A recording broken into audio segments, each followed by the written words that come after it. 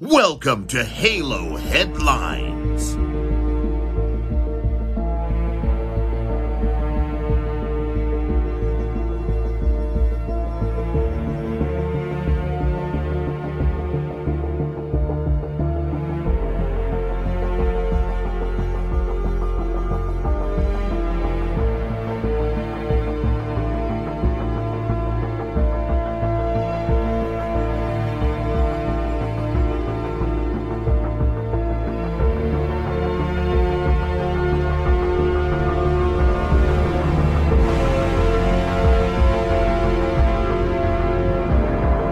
Welcome, Spartans, to Halo Headlines for the week of October 4th to 10th, part of Podcast Evolved, your home for Halo. I am your host, Aaron, and with me today we've got Oren. Hey, everybody. We are bringing you more Halo headlines in the run-up to Halo Infinite. But before we dive into the headlines, we will cover a little socials. We would like to take a quick minute to thank all of our patrons for their continued support. Thank you very much, guys. You help us do most of the stuff we do these days. If you would like to become a patron, you can go to patreon.com/Halo Podcast Evolved, and you can learn about all of the exclusive rewards and benefits that you get for being a patron. And with that, we are going to dive into the news. Oren, you're going to take us through our headlines for this week. Yes, indeed. We have kind of three large pieces that we'll dive in.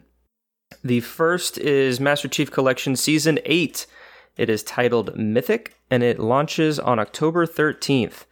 I think that's about the time that this episode will come out, so after you listen to this, you can go download, check it out. We're going to get wealth of new features and content like we do every season, but the main highlights of this season is the fractured Halo 3 and Halo Reach armor that kind of plays off of the Halo Infinite fractured armor content that's kind of loosely not so canon information that's within the Halo games. So these fractured contents are based off of, their armor styles based off of like medieval knights, Greek mythology, some like Norse or Viking mythology. You know, they're out there. They kind of are more in line with what we've seen with Halo Online in terms of armor that doesn't really fit in the Halo canon. We've got a little bit of that from like, the Hayabusa getting some samurai stuff. We have the Achilles armor that has, some Greek heritage in there. But this armor is specifically themed to be not so canon, is kind of how Jeff mentioned it. Yeah, the way I've sort of read it, and Halo Canon does a video on it, this stuff is almost alternate. It kind of is alternate reality humanity. There are hints and clues if you go and check out Halo Canon's video on it. He was talking about how, like in the medieval sort of mythology, it seems like a universe where humanity are fighting the flood. And I think in the Greek mythology, it seems like it may be hinting at a universe where humanity joined the Covenant. And I forget what the discussion was about the Norse mythology, but there's something there as well that hints at this other sort of like crazy concept for a universe. So I love the idea of there's a universe somewhere where Spartans in Plague Doctor inspired Spartan armor are fighting the Gravemind and the Flood.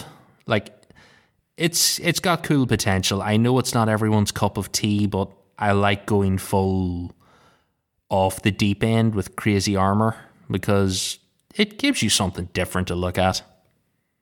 Yeah, I agree. I think it's pretty great. They have the toggle for those who want to keep the legacy experience in terms of the visual art style, but I think it's fun.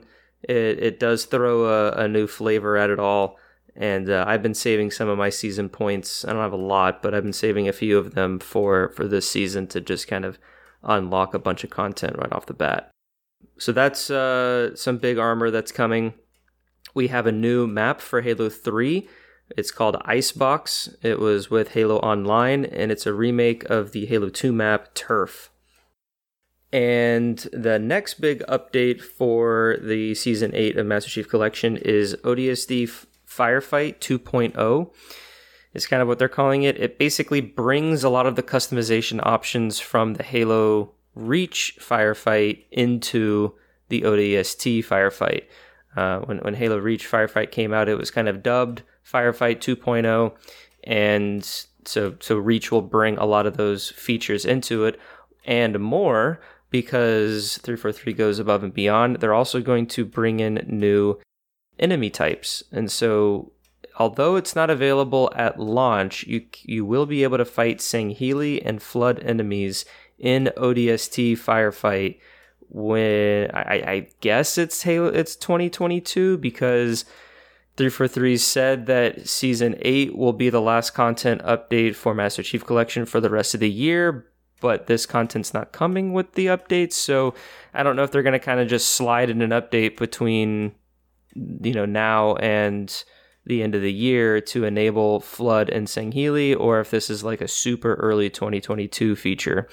But apparently Sentinels as a new enemy type in ODST Firefight did make the cut for the October 13th release date. So more, have to just keep an eye on this a little bit longer, but that's just kind of the update in terms of what is launching and what is not launching. But you're still going to be able to really fine-tune those granular details and customization options for your firefight experience in ODST for Season 8.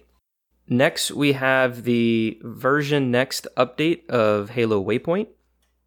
It is currently slated to release on November 1st, with features including access to Halo Waypoint's news feed, the ability to personalize your Spartan in Halo Infinite using all of the customization options that you have unlocked, view your service record for Halo Infinite, Master Chief Collection, and Halo 5, view personal graphs and stats, track your Battle Pass progress for Halo Infinite, review current ongoing challenges for Halo Infinite, and this new update is just a unified experience across mobile apps and the web page on web browsers, and also much, much more content.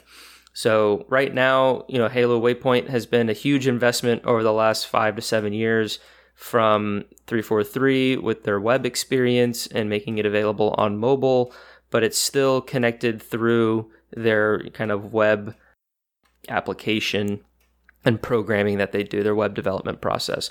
But now they're completely revitalizing it. They're designing it from the ground up to be a mobile app with integration on the web. And with that, even though I said all those cool features, there are some things that will not be carried through that currently exist on Halo Waypoint that will no longer exist on the Waypoint version next that they're calling it. And so to dive into those aspects, I'm just going to kind of read what 343 said, because they kind of summarize very well, and I kind of don't want to lose any translation in there.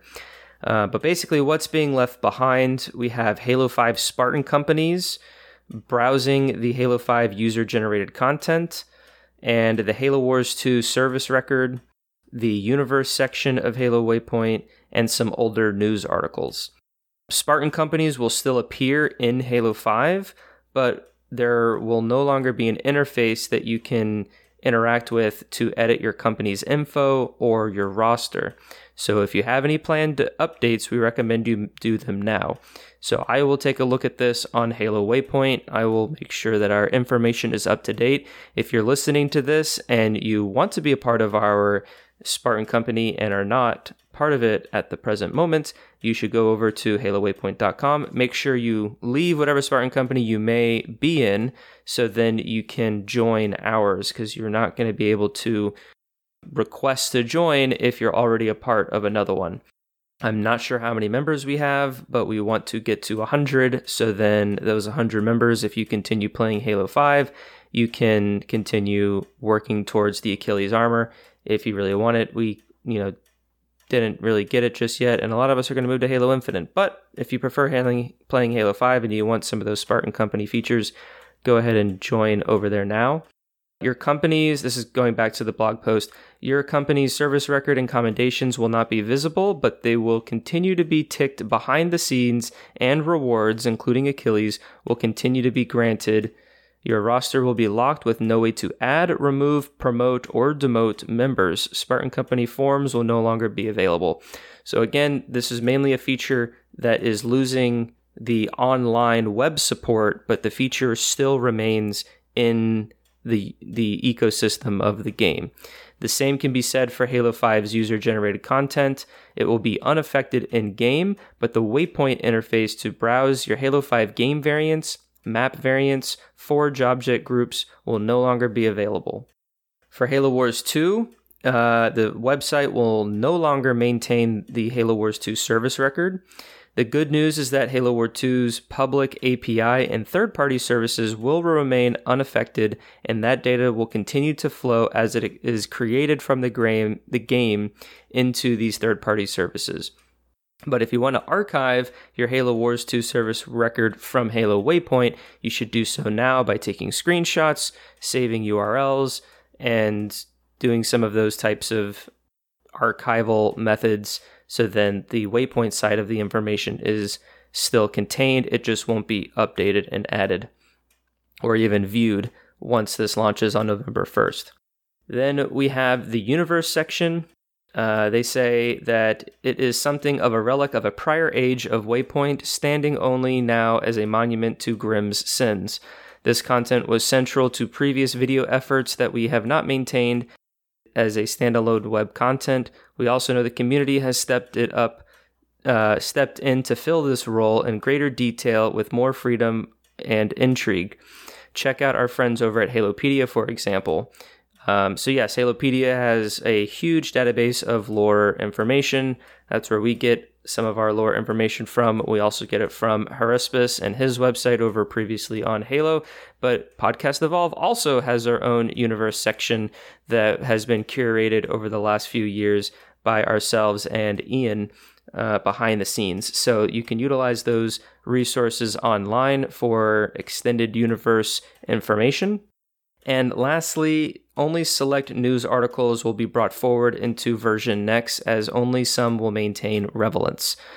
I'm not really sure what that means, but you won't be able to probably go back 5 or 6 years and read the news articles from way back when. I'm guessing it means just the last few things relevant to Infinite coming out, and that's just their way of saying, like, yeah, the stuff for Halo 4 will be lost.